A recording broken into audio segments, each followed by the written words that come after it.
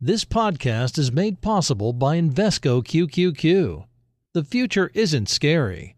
Not realizing its potential, however, could be. Invesco QQQ. Let's rethink possibility. Invesco Distributors, Inc. This podcast is brought to you by Invesco QQQ. Today's innovations are tomorrow's possibilities. Become an agent of innovation with Invesco QQQ. Learn more at Invesco.com/QQQ. Invesco Distributors, Inc.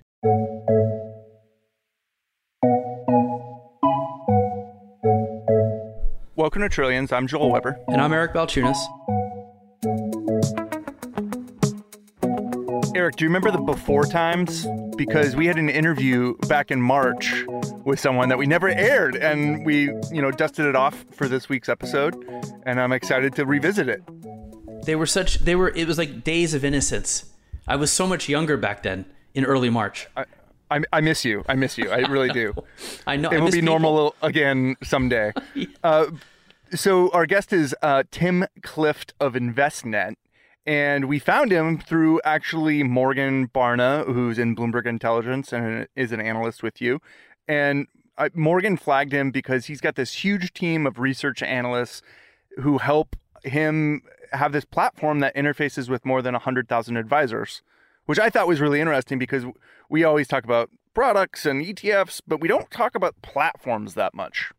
Yeah, I think for somebody who isn't in the business, a good way to put it would be like the platform is sort of like the Costco or Whole Foods for advisors. So if you have an advisor that you use, they, especially one that has broken away from the sort of wirehouses like the Merrills or UBSs and is on their own independent, they would use an Envestnet to shop for individual ETFs, funds, or packages of them in a sort of wholesale manner. So what's interesting to me about this conversation in regards to what's going on now in the market is we've seen more and more the way we watch flows all the time, and we're seeing more and more that models are impacting the flows.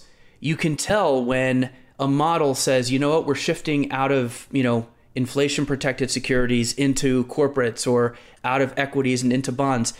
You can see it in the flows. And so more and more as these ETFs make it into these models, which are put on the shelf at these proverbial Costco or Whole Foods, the more the flows are impacted by what the models do. And the models can be tactical, trading a lot, or strategic, which don't move all that much.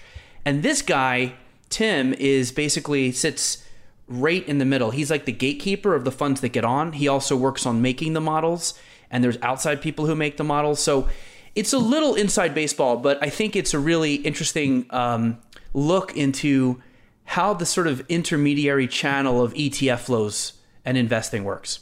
So just to give you some scale, Envestnet, this company, has about $75 billion in ETF assets. That's about 2% of all ETF assets. So it's not huge, but it's sizable.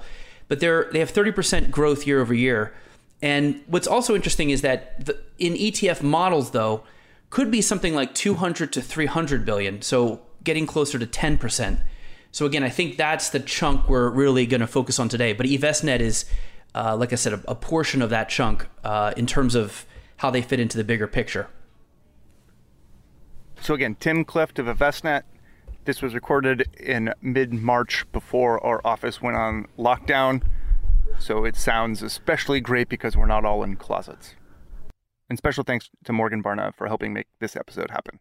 Yeah, by the way, that's funny you bring that up because remember we wondered which of those ETFs that we pitched in the ETF Tank episode? About 10 of us all pitched products we thought should exist. And we wondered who would be the first to market. And Morgan's won. She pitched a online betting ETF, and it is now a reality, BETZ. And it's an instant hit. It's already got $67 million. Came out of the gate pretty strong. So congratulations to her. Even though I won in that competition with XMON, the X Mondays ETF, she won the real one. This time on Trillions, investing with Envestnet. Tim, welcome to Trillions. Thanks for having me. So what do you do at Envestnet? I wear a lot of different hats, but my primary responsibility is for research and portfolio management for the organization. So we have a team of analysts that do research on mutual funds, ETFs, all sorts of different investment products, and then make recommendations to financial advisors and to our own portfolio managers that will build model portfolios. Eric thinks you're Whole Foods. How do you describe yourself? I think that's a great description. We could be also the Amazon. Owned by Amazon. But we are a big open architecture platform, so we don't necessarily start from a curation standpoint. We open our doors to just about everybody, but we do have teams in-house that help advisors and organizations get that list smaller. And I think that the real important thing for people here to understand who might be retail investors themselves is advisors, wealth managers, they don't necessarily do it all themselves. They will outsource a lot of things. So just talk to us about the shoppers at your, quote, platform. The people who use them are advisors. What are they getting from you, and how are ETFs involved? Yeah, historically, advisors, a lot of their practice was built around them building their own models. And I think over time, they've understood or have figured out that that's maybe not the best use of their time, that they really need to spend more time with their clients putting together financial plans. So who can I pay to make these problems go away? And that's you. Exactly. So, the advisors now are saying, well, maybe it makes sense for this segment of my business just to go into model portfolios. They all have very different appetite for risk, different time horizons, but within the model structure, you can actually fit a lot of different people into a limited number of model portfolios that will make sense for those. Okay, so model portfolio, model structures, what does any of that mean? So think of a model portfolio as a selection of mutual funds or ETFs. Now, ETFs are the ones that are growing the fastest with different risk tolerances. So maybe you have 3, 5, 10 different mutual funds or ETFs in the portfolio, and those will change over time as the economy changes or the direction of the goals of the client change. But it's a set portfolio of these underlying securities. And are these tailored for me as an individual, or are they more off-the-shelf products? So they start off relatively off the shelf. So there may be 7 or 10 in a risk spectrum, so from very conservative to very aggressive. And there may be tax-efficient versions of those. But there's also tools you can set on top of these model portfolios. So you could say, well, I want to have an ESG or an impact component to it, or I want to add a income infusion to it. So you can do some customization to these, but by and large, they start off at least as structured individual portfolios. Most people out there know the 60-40, 60% equity, 40% bonds, and you could do that with 2 ETFs now. I'm assuming, if you were to describe one of these portfolios, I know you can't say tickers. We'll say them for you if we need to, but go through what one might look like. Is it 50, 30, 10, like what's going on here? What's an example of one? What's the composition? What would you put Joel in, basically? Yeah, so there are very simple ones, and sometimes those will just be for a low-cost solution. So, you can come into these model portfolios with $5,000 and get into a model portfolio, but that's only going to have a couple of different tickers to it. The larger the cases and the more diversified the portfolio, you might have 10 or 15, but they'll generally have certainly equity and fixed income and international exposure. In some cases, they will have alternatives exposure in them too. In some cases, these are almost set it, forget it, like strategic models where they don't change much at all over time, and others that may be more tactical and move in and out of the markets a little bit more and be more flexible with what's going on in the environment. How would model portfolios help with rebalancing? How would that help the advisor community? So with model portfolios, you are outsourcing all the selection part of it, but also the rebalancing part of the portfolio. So every time the market moves significantly, that rebalancing will happen either from a manager standpoint or InvestNet and our platform will do that. We can set it up and say, well, let's just do it every quarter or once a year, or when it hits a certain tolerance and it moves outside of that risk spectrum that you signed up for. So it seems to me, and the recent sell-offs we've been seeing, we have seen a lot of the core ETFs from Vanguard, like IVV and VU, and IEFA and VEA, continue to take in money during the sell-offs. Correct me if I'm wrong. It seems like model portfolios are part of where the flows are coming from, despite the market conditions. Advisors say, "Hey, look, we're gonna just use this model. Done. Now I'm going to spend all my time right now coaching this investor to not sell."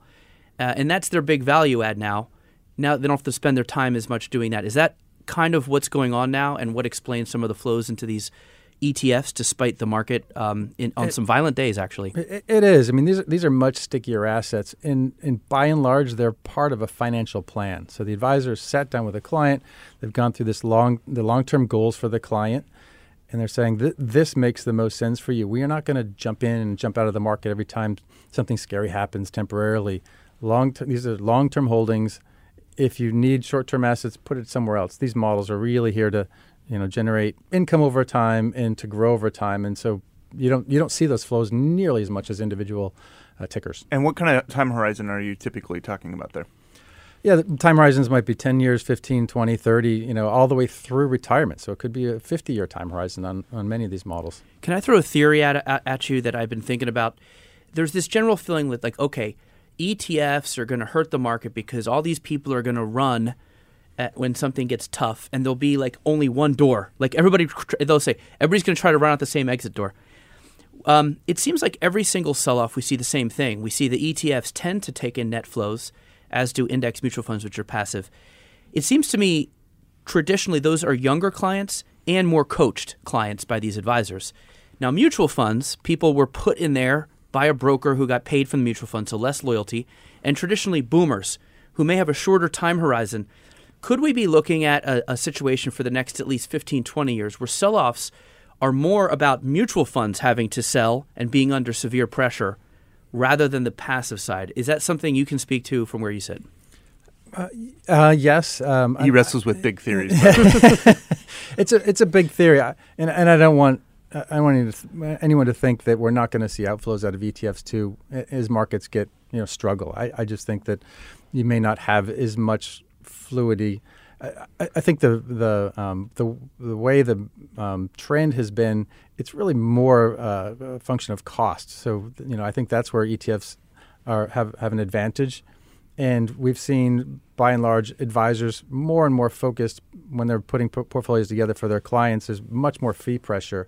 So anytime they meet with a brand new client and they're in a mutual fund model, very often they're going to be recommending an ETF model or a blended model for their client to reduce the cost, because we know that particularly in down markets, additional costs are just going to eat away, corrode at your returns. But the person who sought out the ETF they bought it.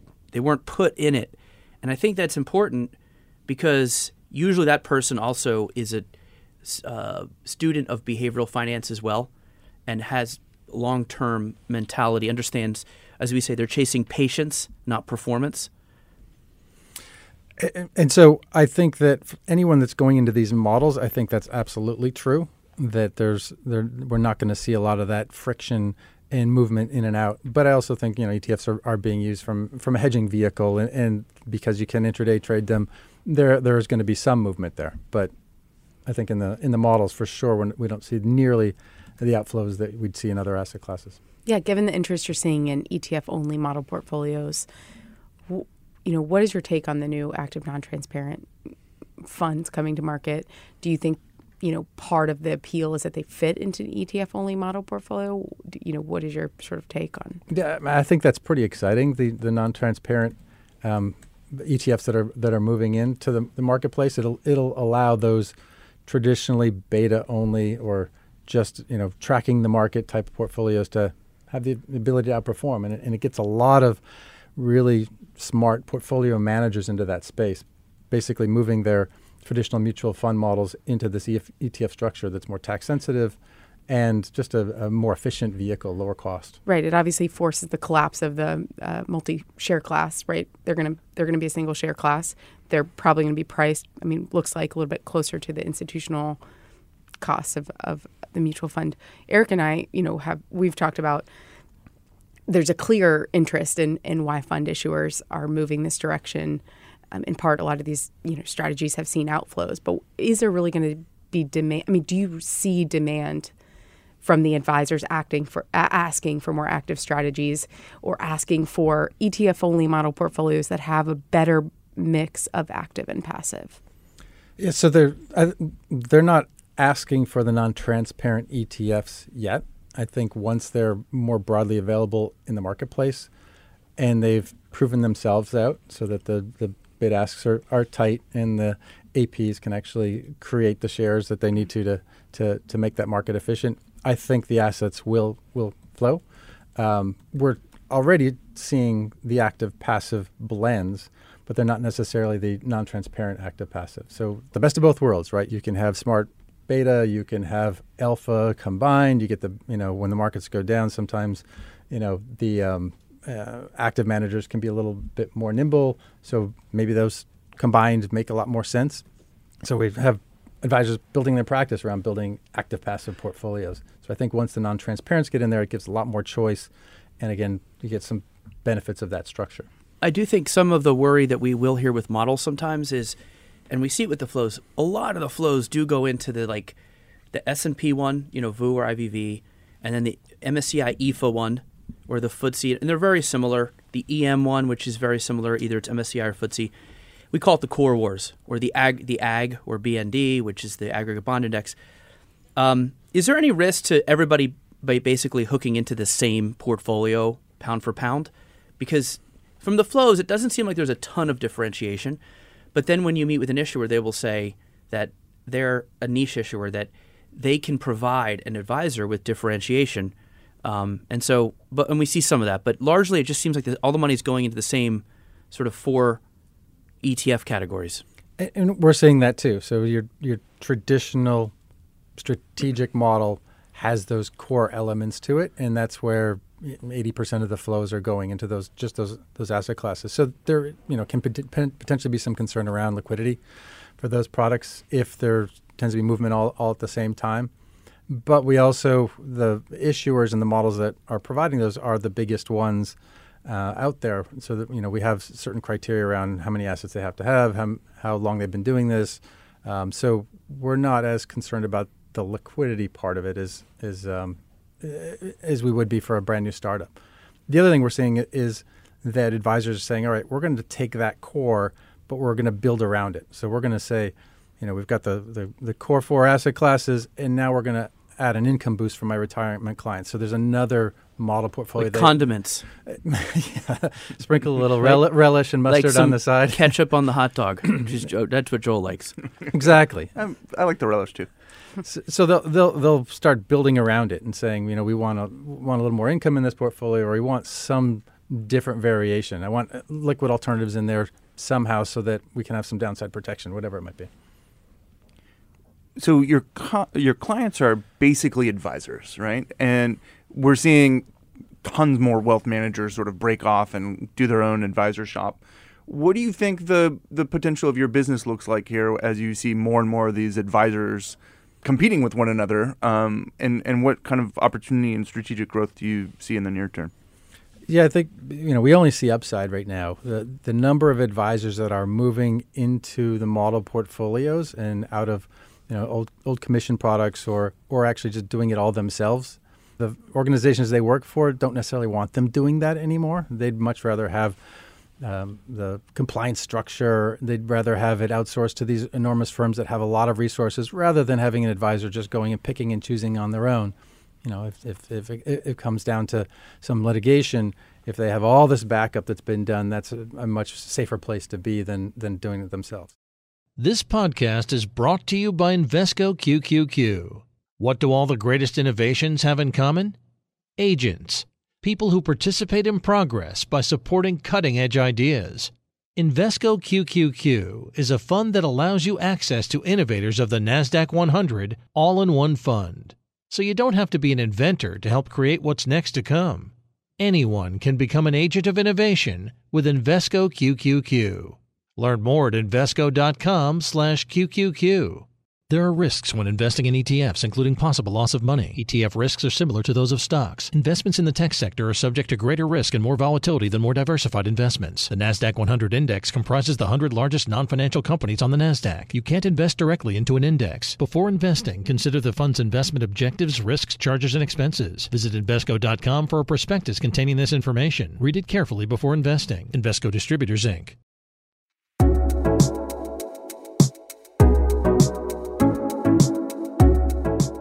You service independent advisors. And, when you talk about Merrill, UBS, and these bigger networks of FAs where they have to sort of subscribe to the Merrill. Do you find people defect from there and become independent, and then you're kind of where they would go to use something similar? Yeah, we see a lot of advisors, once their practice gets big or they want more independence, that they move over to the Envestnet platform. That is a common trend. We've seen that for many, many years. And, one, we want to make sure we have at least the tools and products available that they have where they're coming from. So that was one of the ideas behind Envestnet and why it was started, to actually give independent advisors the same tools and resources that somebody from the wires would have. But that is a continuing trend we've seen. So where are you at with assets now, and where do you think you're going to get? So we're at a little over $3 trillion in total assets on the platform. And as far as discretionary assets, where we're involved in the actual trading, and it is about 200 plus billion. And we're growing double digits for sure every year. And the models business is growing over 30% year over year. Models. I think we're going to come back to this topic. Great. Repeatedly. And here's a question I have. So you're 5% owned by BlackRock. They bought a small piece of you back in the day, right? Yes. And we've tracked this theme that we call getting closer to the customer. The ETF issuers are looking at the writing on the wall. They're like, man, everybody wants everything for 4 basis points. Those advisor fees over there look pretty juicy. They're 1%. And I'm not saying BlackRock's doing this per se, but like Vanguard's launched an advisory service. So has Schwab. That's the game. That is the game. And it feels like they're all trying to own get as close as they can to the advisor. That guarantees flows into their funds. And some of them are actually becoming advisors. So from your perch, how are you seeing that trend develop? Yeah, I think all the providers want to have strategic relationships with all the gatekeepers or the big providers, and BlackRock's no different. I don't want to say what they are doing is just for distribution. The reason they did the investment, it was just slightly under 5%, but was more for technology. So they have a lot of really cool technology tools that they wanted to embed into our platform to make advice much more streamlined and simple. So they've got some really simple tools that advisors can kind of take shortcuts and get to either models that they want, or they can get advice that they want. So that was really the reason for that. But the closer they can get to us, and that's not just BlackRock, but that's all the providers. The more that's really where distribution is coming from these days. And it's not lost on us too how much data exists in the likes of those end investors, and en masse, when you serve about a third of the advisory community rolled up, that's a lot of insight for fund issuers who are trying to sort of go where the puck is going. Yeah, I think you're right, data is a big thing for us, and we have a lot of data on all those 100,000 advisors, but all the trends of the flows that we're seeing from all the different asset managers. So for those, and we make that information available to the asset managers so they can be much more targeted when they're going after new assets, and they know which advisors are selling more of their products and how many proposals are being run every day on their individual securities. And so that instead of, from a retail standpoint, just trying to put out commercials and trying to blanket everywhere, they can be very targeted on different organizations and figure out where am I best using my resources. Let's talk about the models that are. You said there's over 1,000 available, right, on the platform? So there's 150 providers, asset managers, that have about 1,500 individual models on the platform. The 100. So BlackRock's one of those, right? Yes. Okay, and then you've got companies that like CLS that only does this, where also there's models that are for long term, but then there's models that are trying to outperform, right? Like a fund of funds, is that right? And do you have like a separate section in the proverbial food store for the alpha generating ones versus the long term ones? Yeah. So when we're working with an enterprise and they want to set up models, they're not going to turn on all 150 organizations' models in that 1,500. They're going to say, all right, we want a low-cost solution. We want an income solution. We want a strategic solution. We want a tactical solution. We want an ESG solution. And they may end up with 5, 6, 10 different types of solutions that all have several different model portfolios attached to it. So it really depends on the distribution chain, the type of advisors that they have, what the demand is. And so we help them curate that list down to something that's more reasonable so the advisors don't have overwhelming choice. What other trends in ETFs do you think warrant discussion? A couple of areas that I think we're seeing trends that are very strong right now. We talk about ETF models. In some cases, they're open architecture models. So we'll have a third party picking the best ETFs that are out there. But more and more, our top two organizations and flows are all coming from firms that are only using their proprietary ETFs. So they may not have a selection that's completely broad and can cover all the different areas, but it's cheap, right? And there's no management fee on top of it. So our advisors look at those models as the free ones. So they don't have to pay a management fee, just the underlying expenses on those models. So those, from a cost standpoint, are very attractive. They know the brand names of these big ETF shops, so they're happy to make those available to their clients. So the free, I think, is one of the big trends we're seeing right now. Yeah, no, Bank of New York is rolling out ETFs, and one of them is 0.00%. JP Morgan's is 2 basis points. I mean, people are just look, in the future, everybody's just going to expect the core, at least, of their portfolio to be pretty much free, right? Yeah. So what I'm talking about is a management fee on top.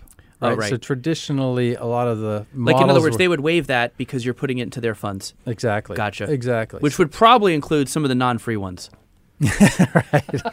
Right. But fair enough, though. But you're right. There's still also cheap. The underlying is raised to zero. So if your underlying costs are 12 basis points or 14 basis points, it's hard to compete with. This is a hard question, but do you think it's concerning, either overall or for your business as well, just the share that BlackRock and Vanguard have of passive management? And I don't think it's a concern. I think it's a hard entrance point. There's barriers to entry if you just want to go after low cost strategic ETF models, right? They have a lot of resources. They're doing a very good job in that space. But I also think there's a lot of opportunity for other ETF manufacturers to look at smart beta models or ESG models or whatever it might be that that there aren't great options out there in the space for. So they're big. They're doing a good job of it. They've got lots of liquidity. They've got lots of support. I'm not concerned about that at this point. And one other one, you have obviously a huge research team. How are your capabilities going to have to change with sort of maybe more evaluation of active managers? Yeah, that's something we have been working on a lot lately. So traditionally, we've done more quantitative screening for traditional ETFs. But now as you're moving into multi-factor ETFs, you're moving into these non-transparent ETFs, you really have to have somebody looking deep under the hood to understand how that structure works. And so when we're making recommendations, it's not just looking at these 3 or 5 different factors. We actually have to understand the team better, just like you would on a traditional mutual fund or the old school asset managers. That's what is their investment philosophy? How is it working? So it's certainly evolving, and our resources are shifting more onto the ETF side from a research standpoint. Tim, thanks for joining us on Trillions. Great. Thanks for having me. Thanks for listening to Trillions. Until next time, you can find us on the Bloomberg Terminal, Bloomberg.com, Apple Podcasts, Spotify, and wherever else you like to listen. We'd love to hear from you. We're on Twitter. I'm at Joel Weber Show. He's at Eric Balchunas. And you can find Morgan at mbarna6. And you can follow InvestNet at ENV Intel. This episode of Trillions was produced by Magnus Hendrickson. Francesca Levy is the head of Bloomberg Podcasts. Bye. This podcast is made possible by Invesco QQQ. The future isn't scary. Not realizing its potential, however, could be. Invesco QQQ. Let's rethink possibility. Invesco Distributors, Inc. Collaborate for a greener future at the Bloomberg Green Festival, a groundbreaking celebration of the thinkers, doers, and innovators leading the way. From design and culture to technology, science, and entertainment. Hear from inspirational speakers and immerse yourself in climate solutions. July 10th through 13th in Seattle. Title sponsor, Amazon. Official airline, Alaska Airlines. Get 20% off using promo code radio20 at BloombergLive.com/Green Festival.